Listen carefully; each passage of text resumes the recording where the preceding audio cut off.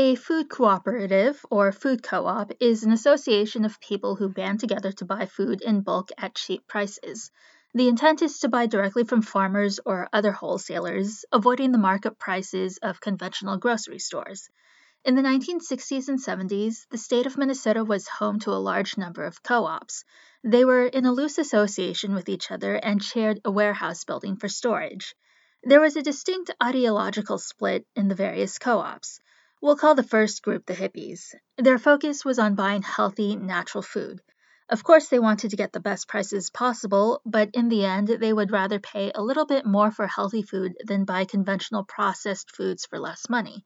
The hippie faction tended to be white, middle class, and college educated. The second group was more inclined towards political activism. They sought to eliminate racism and capitalism, and within the context of food, the goal was to feed as many people as cheaply as possible, even if that meant buying canned food and Wonder Bread instead of healthier, more expensive foods. This group tended to consist of working class racial minorities. While these two groups coexisted in relative harmony, that changed in 1975.